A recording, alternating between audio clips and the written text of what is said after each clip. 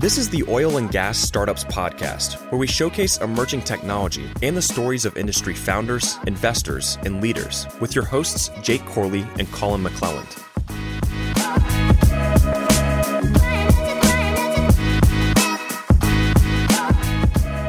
What's up, Wildcatter Nation? Welcome back to another episode of the Oil and Gas Startups Podcast. This is the first ever. We've been doing this show for almost 3 years. We were just talking about it on good old social media last night. Started in a closet down the hallway, and here we are. Now we got 3 dudes on the show at one time. This is crazy. We got them on the casting couch. One casting couch. We've got, I'm going to try to remember everybody's name, Mark, Matt, and Chandler from Hulk. Ding, ding, ding. Dang, Oh, that's good. man. I've seen I'm Chuck like I've seen Chuck and Jake. I messed up the name. I've seen you mess up names when it's just one guess. I can't You know believe what? you got 3 I'm like right. a walking CRM, man. I don't forget. So we actually grabbed lunch last night, or dinner last night, and so I've actually Sushi. once again Great broken sushi. my rule. I know a little bit Where'd more y'all- about this than Where'd y'all go? and I'm like, well, it's one of the best local places. I don't want to give it away. I don't want it to blow up. But Redfish up in Tomball. Was it good? Oh, It was legit. Solid. Good. Yeah. Big portions. That's good. Yeah. The best 6 places rolls. are in the shitty locations. It's like a half boat, half house. Oh yeah. It's one of those places. Yeah. Great I don't atmosphere. trust seafood place if it's half a boat. Like it's gonna be You know good. it's gonna be good. You know Oh, it's gonna be good. So so we had a good time last night. Hopefully you guys are not too hungover. This will be interesting. It's like going left to right. I know. Yeah. This is a full not- interrogation. This is not an optimal setup for a podcast, but we'll make it work. We're breaking it, man. So tell us, one, we were kind of talking before we got on the podcast because you guys actually dropped off some samples of your tool last week, and I was playing around with it, and you guys had a great little video on it. It's showing us the ESP clamps, and as I was telling you, I've drilled and completed wells. Yeah. I ran a lot of tools, but when it comes to production type things, I'm not really familiar with them. So I'm excited to learn about ESPs and the tool that you guys have. So I don't know who wants to take the lead on kind of giving us the quick rundown on what Hulk is. Yeah. Quick rundown on the product. So Hulk is a oil field service company specializing in cable protection. So the 2 products that are in front of us right now, I'd reach for them, but I got this mic in front of me. Hulk motor lead, which ultimately goes around the ESP flanges themselves. And so ESP electric submersible pump. No, yeah. So that one right there. Perfect. So ESP's form of ESP electric submersible pump, form of artificial lift. That goes around the flanges to protect the motor lead and also the capillary tubes. You can run tech lines in that. It's overall protection and securement. And then the second product line that we have, Hulk cross collar cable protection that Colin's grabbing. That's a 7-inch motor lead that you have right there, Colin. That Okay. product right here. I grabbed that yeah. one. Here we go. It's the mic. That's the OG Boom. right there. So that's the OG. So that's our I feel like cross product collar, models here. I'm like, right? So that goes on the production tubing. So it'll fit 4.5-inch production tubing, 3.5-inch different size cast. But that's specifically for 2 7/8, and that's what we see out in the field for the majority of the production we see. yeah. So today, I feel like we're on the Home Shopping Network. I know, that's what I said. I feel like wanna I'm have like a this like product model, spinning like, around. yeah. Like guys, I put I these I just got props an here idea for a new show. Like people come pitch pretty. their tools, and like I'll sit here and Put- model it for them. Put the props here for a reason. Hand model. So today with Hulk motor lead and cross collar, we've got 500,000 of these deployed over this is just 3.5 years too. We've got 500,000. 500,000 units, 1,600 wells that have been installed in, and then over 30 plus operators in the space right now that are currently running us. Jeez. With the Permian being our biggest area of expansion. Yeah. You did the introductions, but Matt, my background ultimately is a large OFS company, worked there for a good deal of time. Mark's background worked at him with that OFS company. And then Chandler, a good friend from back home, he's got finance and then manufacturing background. Nice. Yeah. So why we got into Hulk, ultimately, when we were at the OFS space, there was such a void in the marketplace with what the current product line was. And we just decided like this can be done better.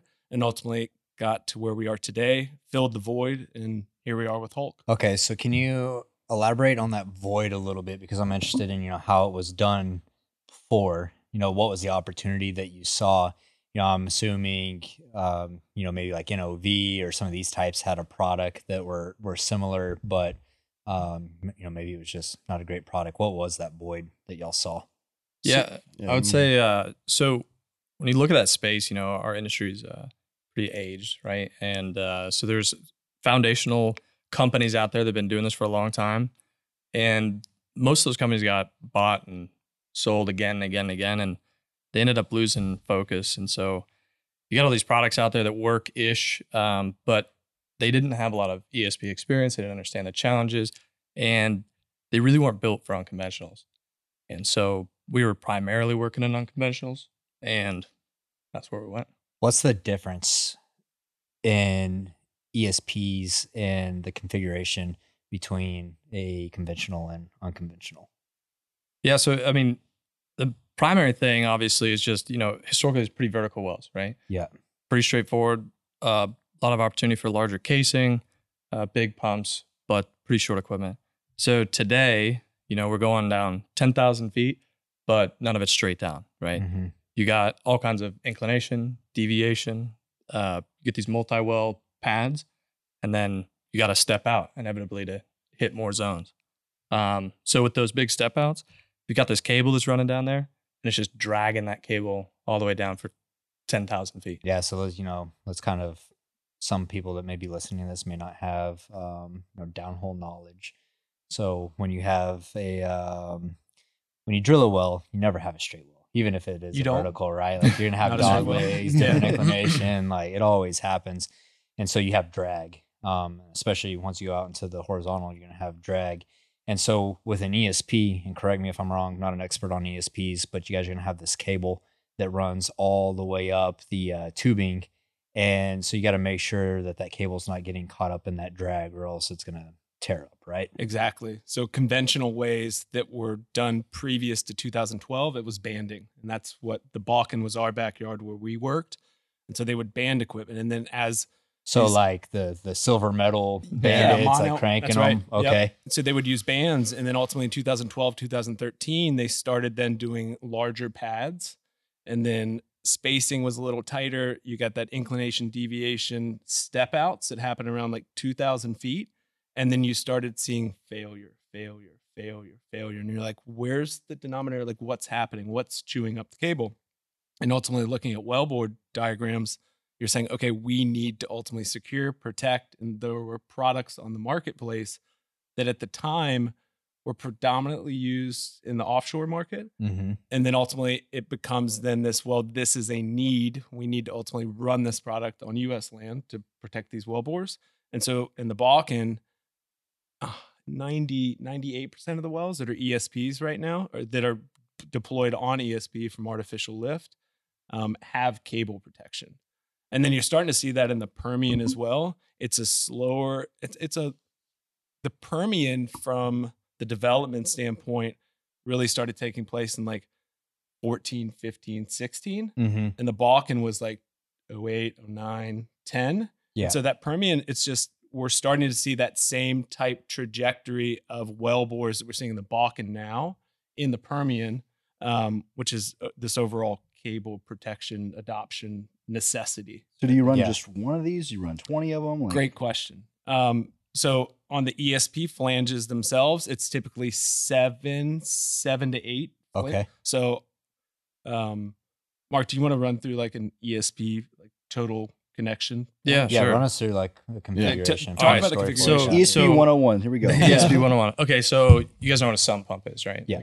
Okay, so imagine one of those things, but we got to stick it 10,000 feet down the ground. So at the very bottom, you're gonna have a sensor bolted to a motor. Motor's bolted to a seal or a protector. That's how they like equalize pressure. They protect the motor that way. And then you've got an intake with gas separators and pumps and all these different connections. Well, that string is like 150 feet long. Could be shorter, could be a lot longer, but you can't take that on a truck, right? So what they do is they're bolted in like 25-ish foot sections, 25 foot sections. And at those flanges, that's where the clamp goes. Okay. Now that equipment, a lot of that equipment's 4 inches. And then you look at the casing ID, it's like, 4.5 to 5 inches, somewhere in there. Not a lot of room. and you got this small cable hanging out the outside of this equipment that weighs like 2,000, 3,000 pounds, just grinding against it, right? And again, it has to get through the wellhead, and you got to go 10,000 feet with this thing.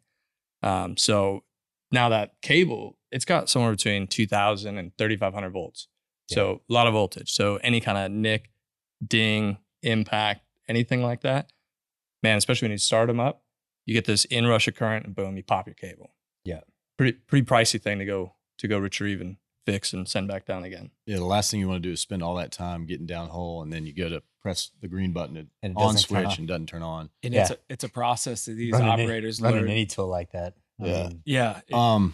The other thing, like to answer your question about the void in the market, there were alternative options and other providers of different products that were either securing or trying to protect. But I think the void was nobody was focusing on cable protection.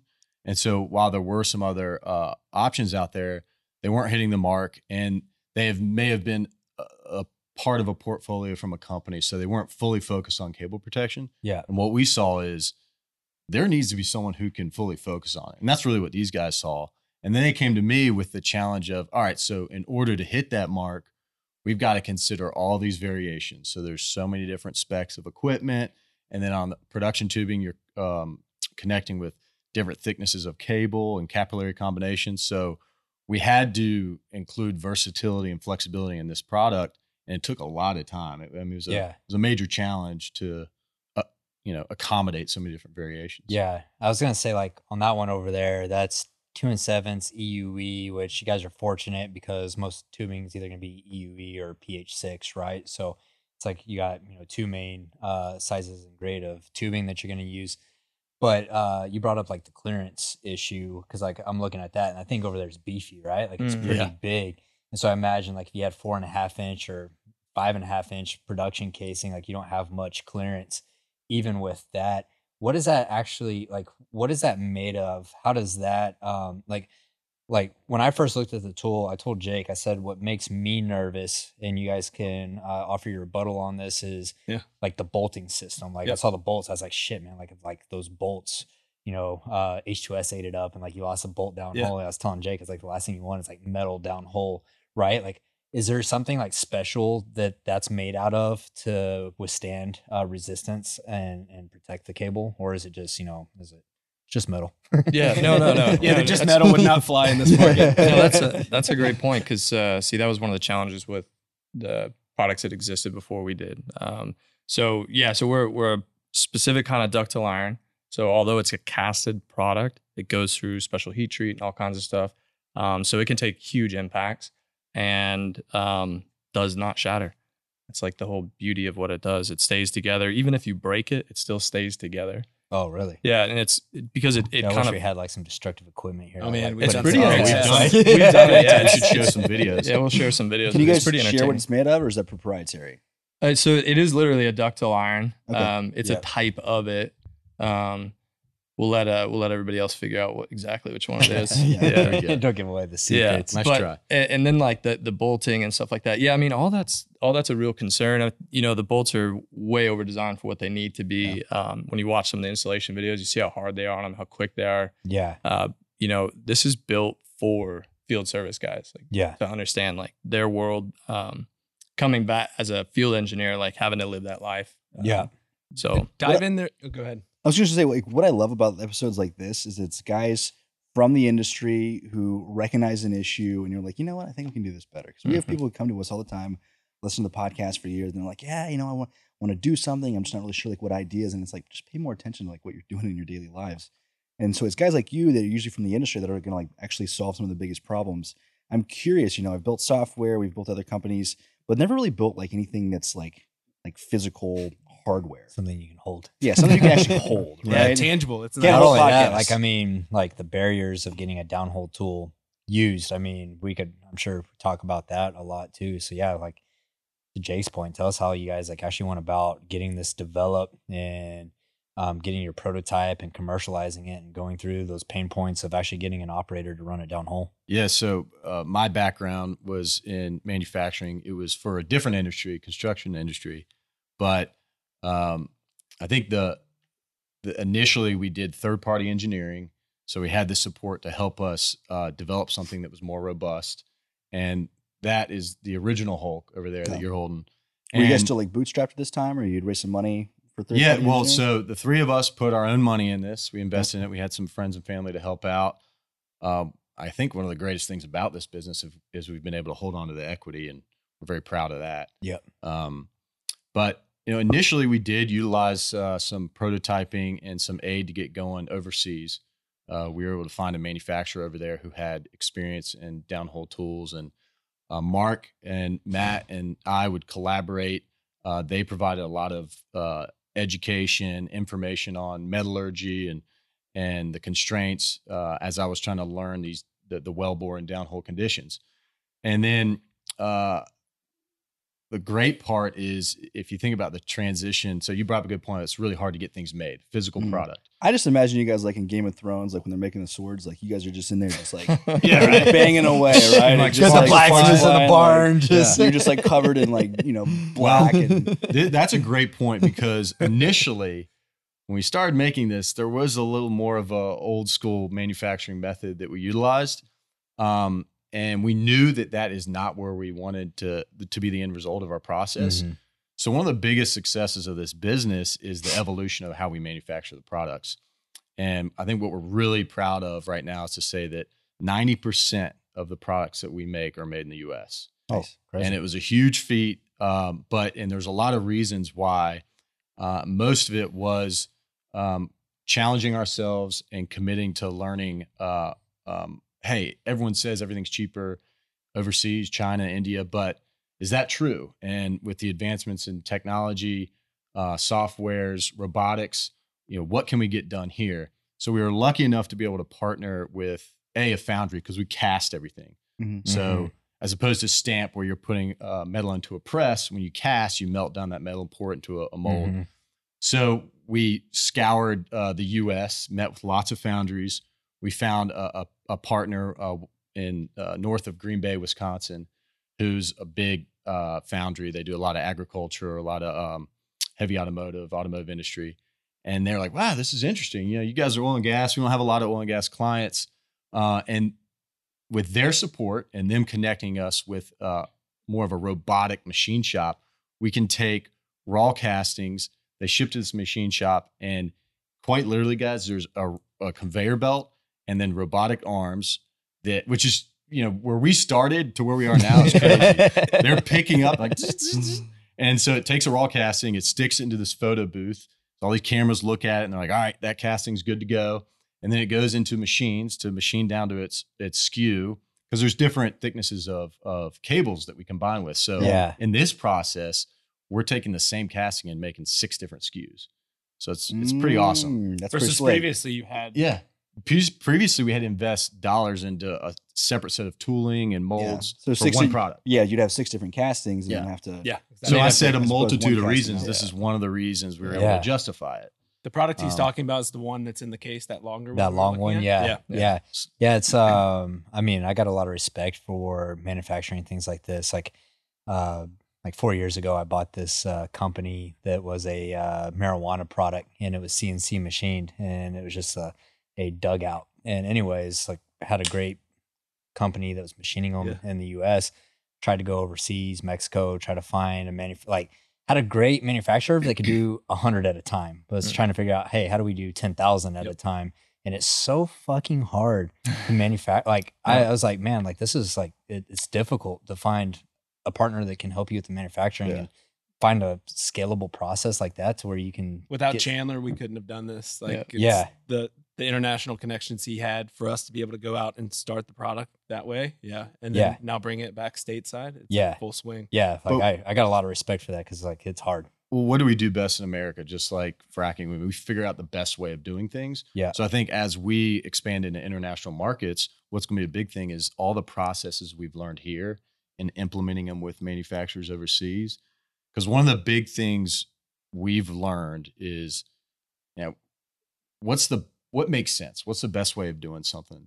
And with all the ESG talk going on, and that being big in the news and very important, it's like, all right, so one of the biggest things we can do is we can localize our supply chain. Mm-hmm. And so those big cargo ships that are going all around the world, I mean, the carbon footprint of one of those is massive. Yeah. I think you read different things. Some are more, one cargo ship equates to 50 million cars. Yeah. So I think a real story and what we're challenging ourselves and what would be a good challenge for the industry is to say, all right, how can we be better? Let's think about our supply chain. And is there an easier way to source our materials instead of going halfway around the world to get them? Or if you're selling to an international market, manufacture in a different country. Didn't you guys say that like you'd spend a lot of time in China too? Yeah, and you I'd were had like- a background going there in prior work experience. Mhm. Probably the coolest thing for me was eye-opening that you can get things done in the U.S. Yeah. People think you don't. And maybe that made sense decades ago, but technology has really created a situation where you can Mhm. get things done in the U.S. Yeah, that's crazy. I love to hear that. It's funny talking about like the ESG point and the angle of being able to do things local.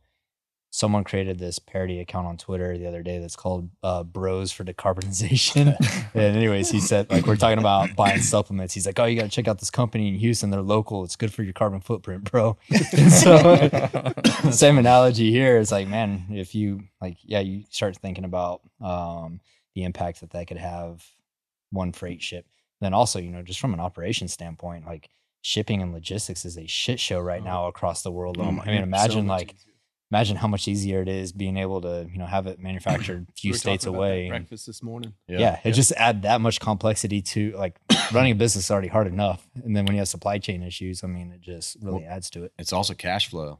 Overseas, you got to pay for product before it ships. Yeah. Here, you can work with companies and that's such a good point. better utilize your cash. That's such a good point. Like it'd be worth diving in sometime to look like, is it really cheaper to manufacture overseas instead of here in the US with the advancements of technology? Yeah, I mean, I think what makes us unique is that, we're this ground up kind of thing where you already have these large companies that have a dedicated supply chain and everybody in there has got bonuses on their supply chain initiatives and everybody's, so siloed.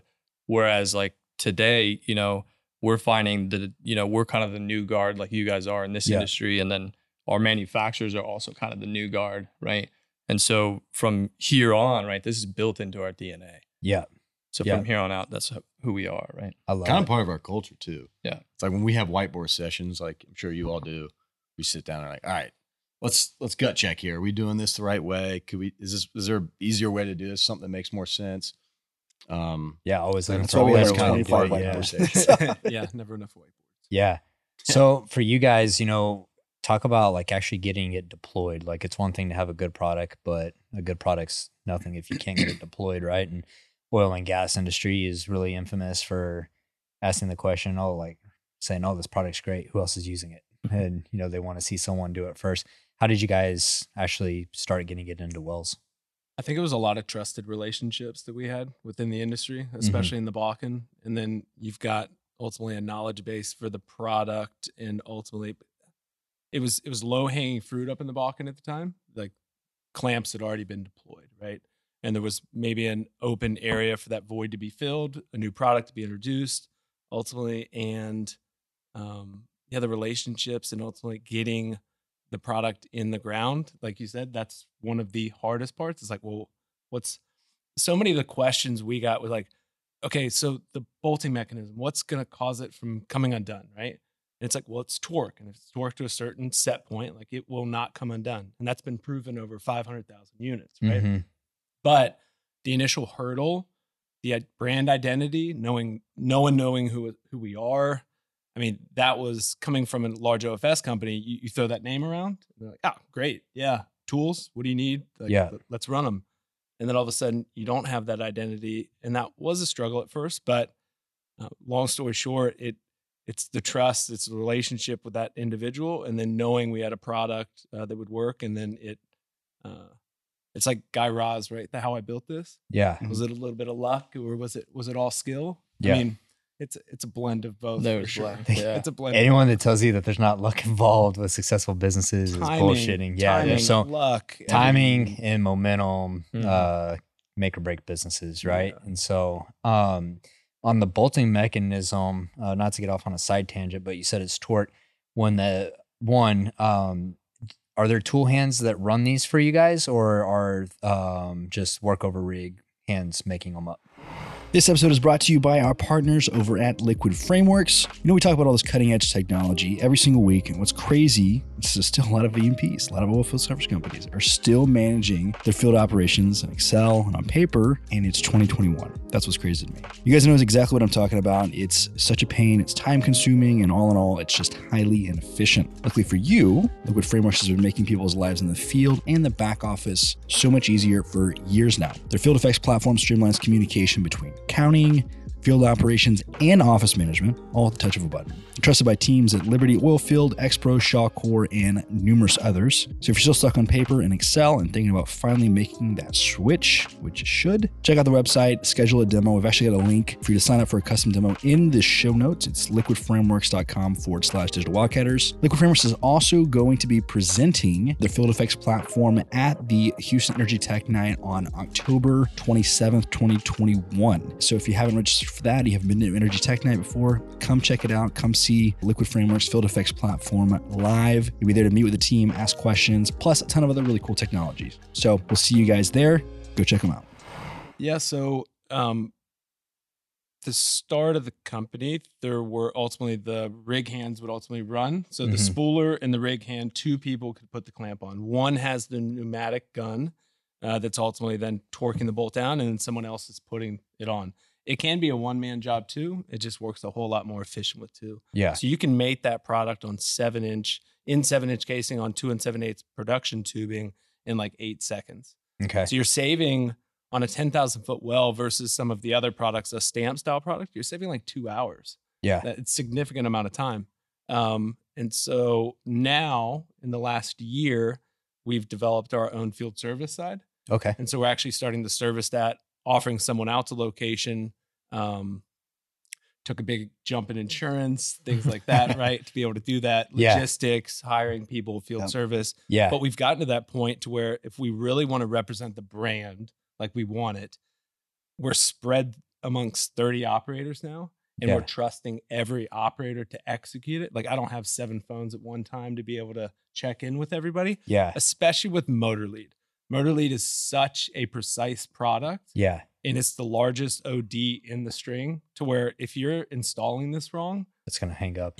and that Yeah. comes back on us. Yeah, that's what I was about to say. Is like it's nice if you guys are putting your hands on it and actually installing it because that it's getting installed properly, right? And Exactly. Well, it was a little Continue. different when it was just us, the three of us, and then we were adding a few people. We were able to all right, we got to install this week. We're gonna, someone's gonna be there. But as we grow and you add people to the team, there's real value in the field services aspect. Yeah. How big's the team now? Yeah. So 20 plus people. Wow, Yeah. nice, awesome. And then we've got a lot. It feels a lot bigger with some of the contract work that we have. Mhm. Yeah, It helps us, but yeah. When you're torquing up those bolts, you said someone has an impact gun. That's what I was going to ask. Is like, does it have to be done with a torque wrench to a specific torque, or is it just when it sucks up? Is it tight enough?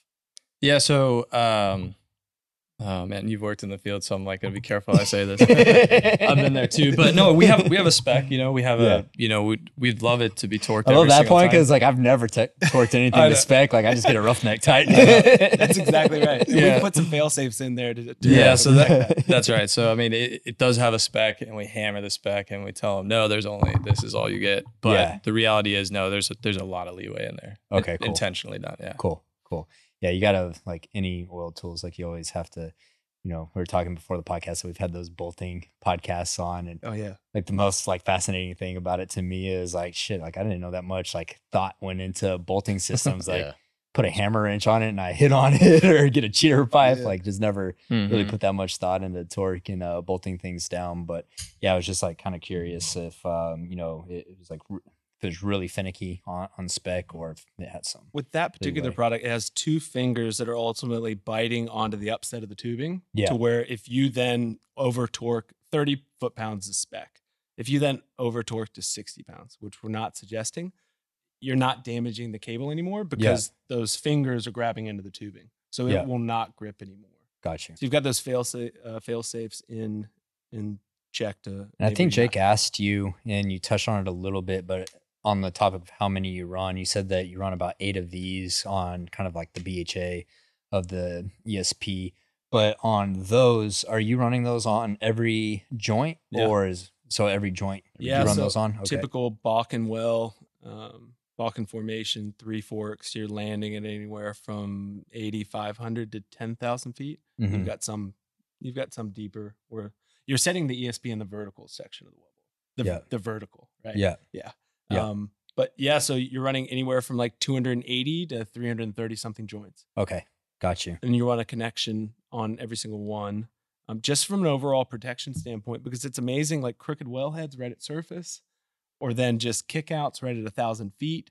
There gets to this point where you have the conversation with the operator. It's like, well, can we run every other? Can we run, on this section? It's ultimately you run the entire string, and it's a fail safe. It's funny. I always remember this rig I went on. I was running pipe recovery in West Texas for wireline, and I go out to this rig, and I mean, they are stuck as fuck. And anyways, like I'm talking to them, and I'm like, what deviation are we at? And they're like 30 degrees. And this is a vertical well. Yeah. Like 10,000 foot vertical well. And I was like, 30 degrees. I was like, how'd you guys get there? And they're like, well, we kept running surveys and we just thought it was wrong. So we just kept drilling. And anyways, like, on vertical wells back then, it's like, if you got outside of 3 degree deviation, you had to cement and time drill to go back down. But anyways, I just like laugh, like you never know what you'll see, even 1,000 feet down. Cause I don't think it's as big of a problem anymore. This is like 9 years ago. Yeah. But like back then it was like, yeah, you just had people, they'd be running a survey and be like, oh no, it's just wrong. Keep going. To your point, Colin, like I listened to Trisha Petronerd. Yeah. Right? Trisha. Yeah. So we listened to her podcast this morning, and then we've got operators. That's our legacy operation up in Williston. I mean, they're spudding and TDing wells in 4 days, 5 days now. And that's North Dakota. This is 6 years ago. It's like 21 days to drill a well. Right? Oh, I was just talking about that. What was I talking about that on? Some podcast or piece of content. Yeah, it was a podcast, I think. But I was talking about that because when I started drilling in 2010, I mean, Pioneer Natural Resources wasn't even drilling horizontals yet. No, I mean, verticals. like this is like right at the beginning of shale. Took anywhere from 2 to 3 weeks to drill an 11,000 foot vertical. And then you look at where we're at today, and Different ball game. it's like 10 days to drill a 20,000 foot lateral. And Yeah. I'm just like, it's crazy. Mhm. But with that, I mean, you talk to any guy that has downhole knowledge, and you know that there's dog legs. There's Not friendly to the production side Yeah. at all. Not And that's friendly. that's actually, this could be a whole podcast in itself, is that drilling doesn't give a shit about production. Like, they don't not care. at all. the connection between drilling and production. It's Yeah. That's your problem. That's like, I just got to Deal with drill this well in TD casing and get out of here. And then different we're good. metrics, right, to go by. Yeah. That's So, why we're here, man. yeah. What are like, talk to us from like, let's dive into building the business, the operations side, scaling the business. You guys said you've been around 3 years. Is that right? Yeah, 3.5. 3.5 years. Okay. There's nothing easy about building businesses, right? So what were some of the challenges that like really stand out to you guys, either from product design, manufacturing, building the team? Like, I got one. tell it. And I think it'll feed into some other conversation. But I think initially, especially with the great relationships that Matt and Mark had, I think there was more of a thought that we'd go to some of the big service companies and have an easier time breaking into the market. And So what did you think, like licensing it to them and letting them distribute or selling it to them and letting them have a Mhm. margin and bring us to a bigger audience so we could increase volume. Yeah. But what we found is there was a little pushback there. And I think what we realized, there's less care. There was less care at the time of like, hey, this is another product. Plus we were nobodies. Mhm. And they didn't know Hulk yet. But thank goodness to these relationships and calling on the operators and really getting a chance to get in front of them and for them to believe in the product, test the product, have a good experience, and want to come back and buy more. Long term, it really worked out for us because, like Matt said, we have more than 30 operator customers, and we are some with service companies now too. But it gives us a foothold, and we're not reliant on a small group of customers, which is a positive and a benefit throughout the business. So even if we need to go get debt for real estate, and they look at our business. They're like, oh, you got 30 customers and you guys are stabilized. You're not reliant on just a few customers. So you're diversified across your client base. You don't have just one client that's the majority of revenue. Yeah. At first we were like, oh man, I thought we were going to blow this out pretty quick. And then it took a little bit of slower start, but man, has it turned out to be a positive thing. Yeah. It allows us to be so in tune with the operator too, and like have this partnership, because previously the business model with third-party items is sell to the major service companies and then they'll represent you, and then where your product goes from there, who knows? And then the feedback loop and everything else that gets a little lost there. It's interesting. And so what a grind it was to get to where we are. Well, that's what I was about to say, is the thinking of, hey, we'll go to the big service providers, NOV, Schlumberger, whoever it may be. The train of thought there is because it is so tough to deploy or to manufacture and deploy a physical product that is going downhole. I mean, can be super capital intensive, just long sales cycle.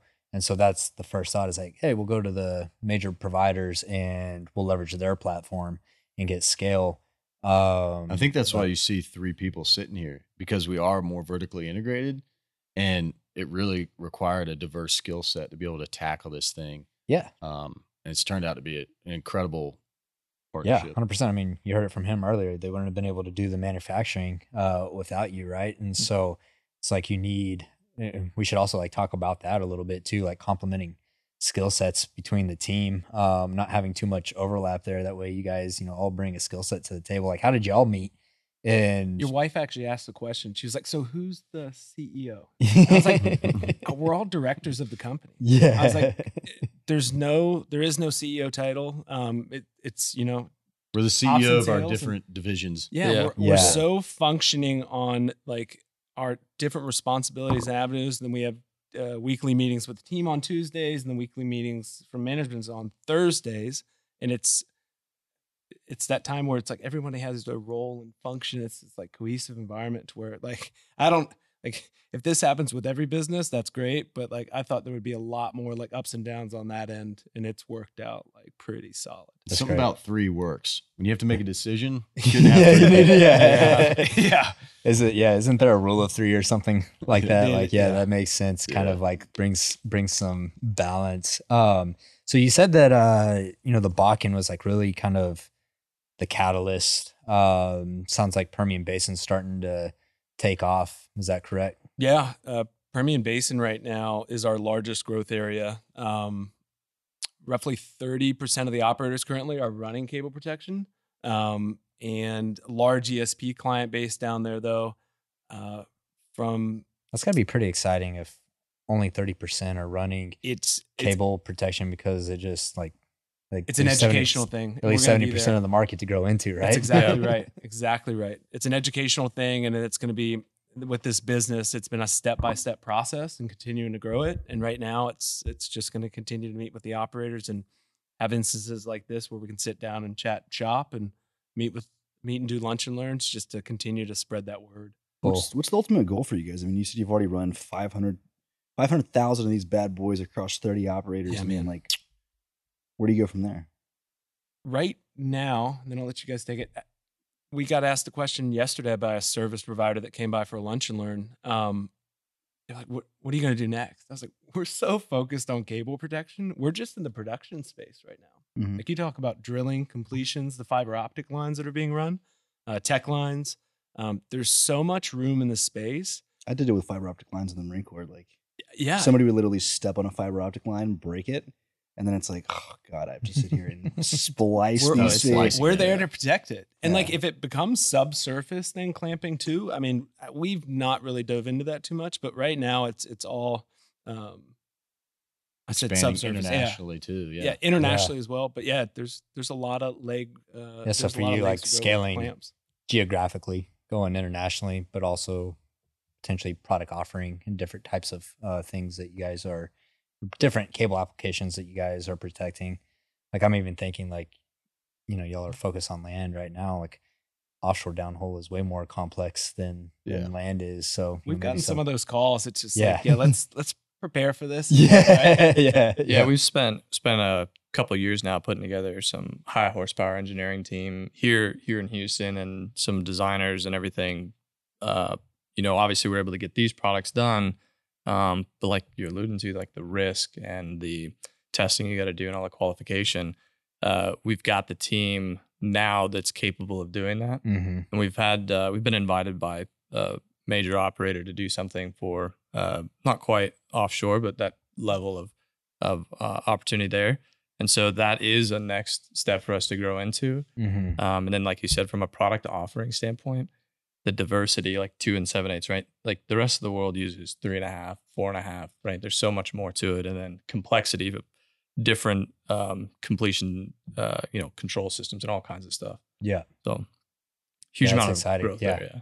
It's funny, man. I like stuff like this because, like, you just look at it like it looks like a boring business, right? Like anyone outside of oil and gas would look at this, you're like, this isn't fucking cool tech startup. What is this? Get the shit out of here. But like it is really interesting. One, it's interesting from engineering standpoint, manufacturing standpoint. Like, to me, like everyone talks about like building software startups being hard, development. It is. It's hard to like scale software. But I personally think it's harder to build stuff like this. And there's not a ton of like story, like oil and gas probably has more stories like this than anywhere. And it just seems like there's an infinite amount of opportunity out there. Like there's always going to be somewhere to make a better tool or a better product, especially as ESPs grow, or what's going to be the next tool that he's used downhole, and then what ancillary services or products will come off of that. So I think that's what's exciting about oil and gas.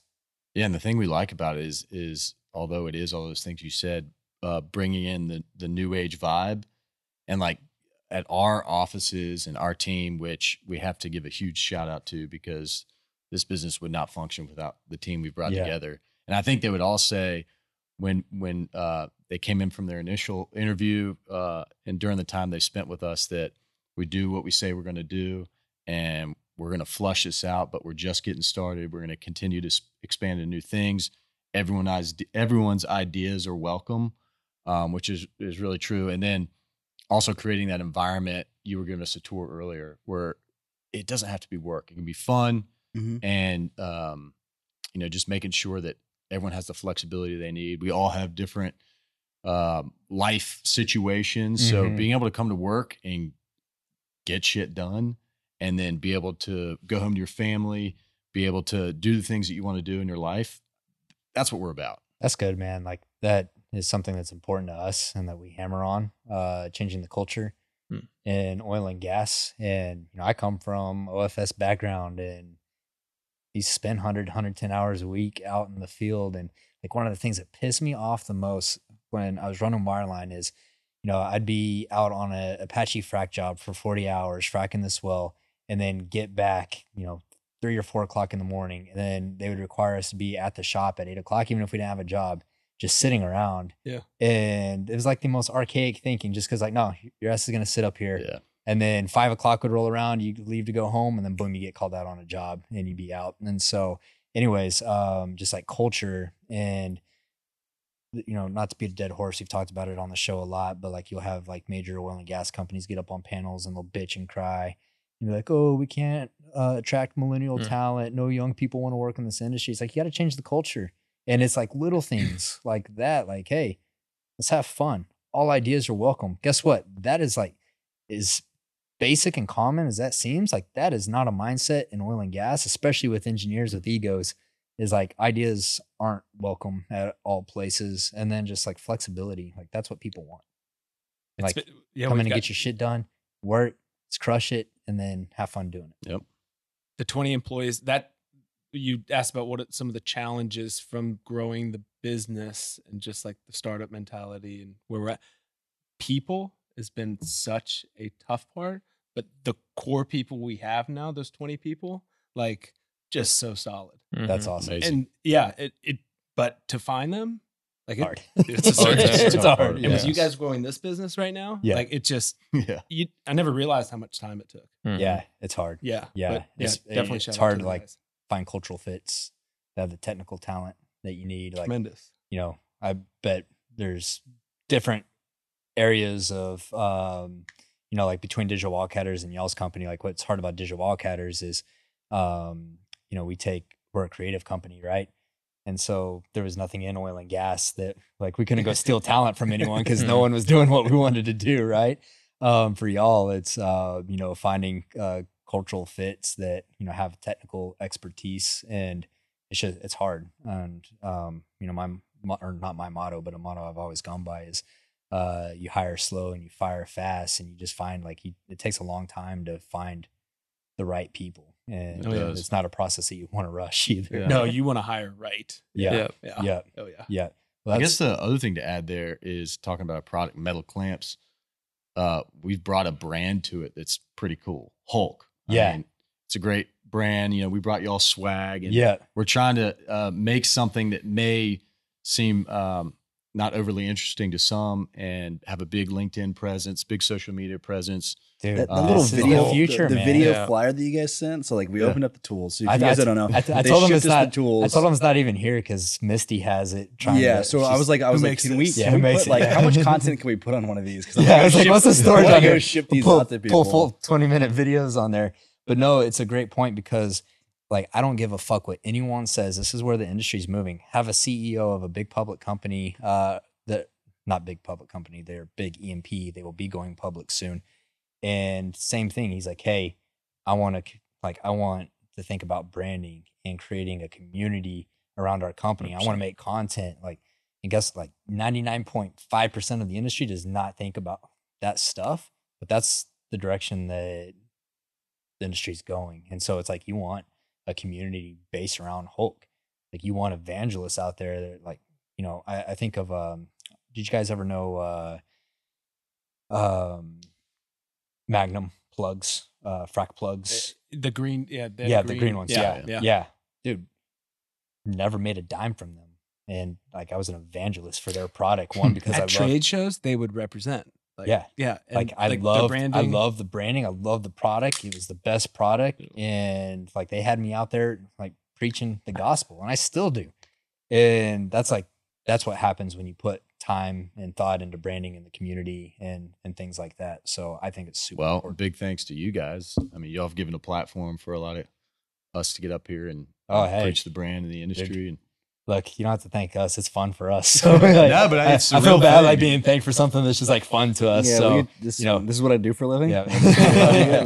It's crazy. We started this almost exactly 3 years ago, and we were just kind of like reminiscing about that yesterday. Because I mean, I'm sure sounds like we got to start around the same time, and it's like 3 years flies by. But then you look back, like if you start really thinking about it, it's like, man, we've come so far. Crazy how It's much you amazing. accomplished, It's right?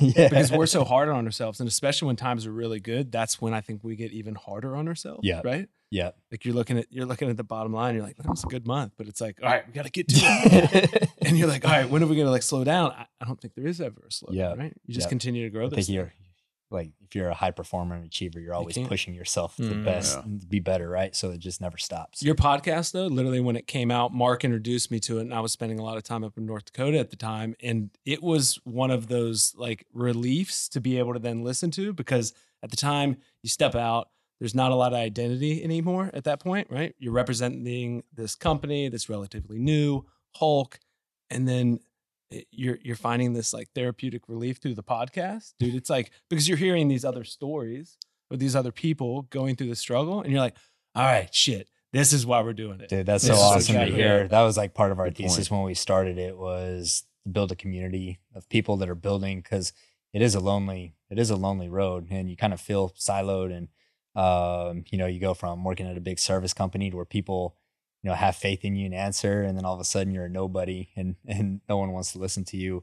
That was part of our thesis for the show, was like, hey, there's other people out there that are building things as well, and they need to hear stories like this to know that they're not in it alone. So it's really cool that that happened for you. Oh man, anybody that starts up a company, right? Like they want to reach out or more want to talk to them, because just having that back and forth is so important. Well, we got I know for a fact that I have a lot of friends that are ESP specialists. Big shout out to my boy Big D, ESP influencer. I'm sure he'll check this out. So if someone wants to check out Hulk, where can they find you guys at online? So our website is www.oiltoolsolutions.com. And that is where you can find us. There's information on the product. And cool. And then y'all are putting out content on LinkedIn too. Yeah, LinkedIn is Oil Tool Solutions as well. And then there'll be a rebranding for Hulk. Cool. But yeah. Awesome. Yeah, we should explain. Hulk is resonated so well with everyone. Initially, it was the brand of the product, and Oil Tool Solutions was the company and provided the services. Yeah. But Hulk's just taking off. Going all in on Hulk. It's all Hulk, I like baby. it. I like Everybody it. references Hulk. You're like, all right, we're going with Hulk. That's awesome. Well, guys, thank you for coming on. Thank you for being our first show with 3 people and playing around with our set here, our experiment. So appreciate you guys. Rocked it. Yeah. Thanks for having us. deal. Yeah. It was awesome. Thanks, John. Well, guys, when you're laying pipe, use protection. Hulk protection. Love it. There you go. There's your commercial. Good tagline. All right, guys. If you enjoyed the episode, take 2 seconds and forward it to all your friends, forward it to all your colleagues. Sign up for the BDE newsletter. It goes out every single week. Our open rate in our newsletter last week was 40%, which is wild. People are liking which it. for like a newsletter is absolutely insane. People are liking it. People are liking it. We actually just launched the BDE show as well. We had some massive technical difficulties for the first It's a episode. little rough. We'll get there though. It was live. But if you guys want to watch that, it's going to be at 10:30 every Tuesday morning. Go check that out. It's on the website. It's on our YouTube. And we'll catch you guys on the next episode.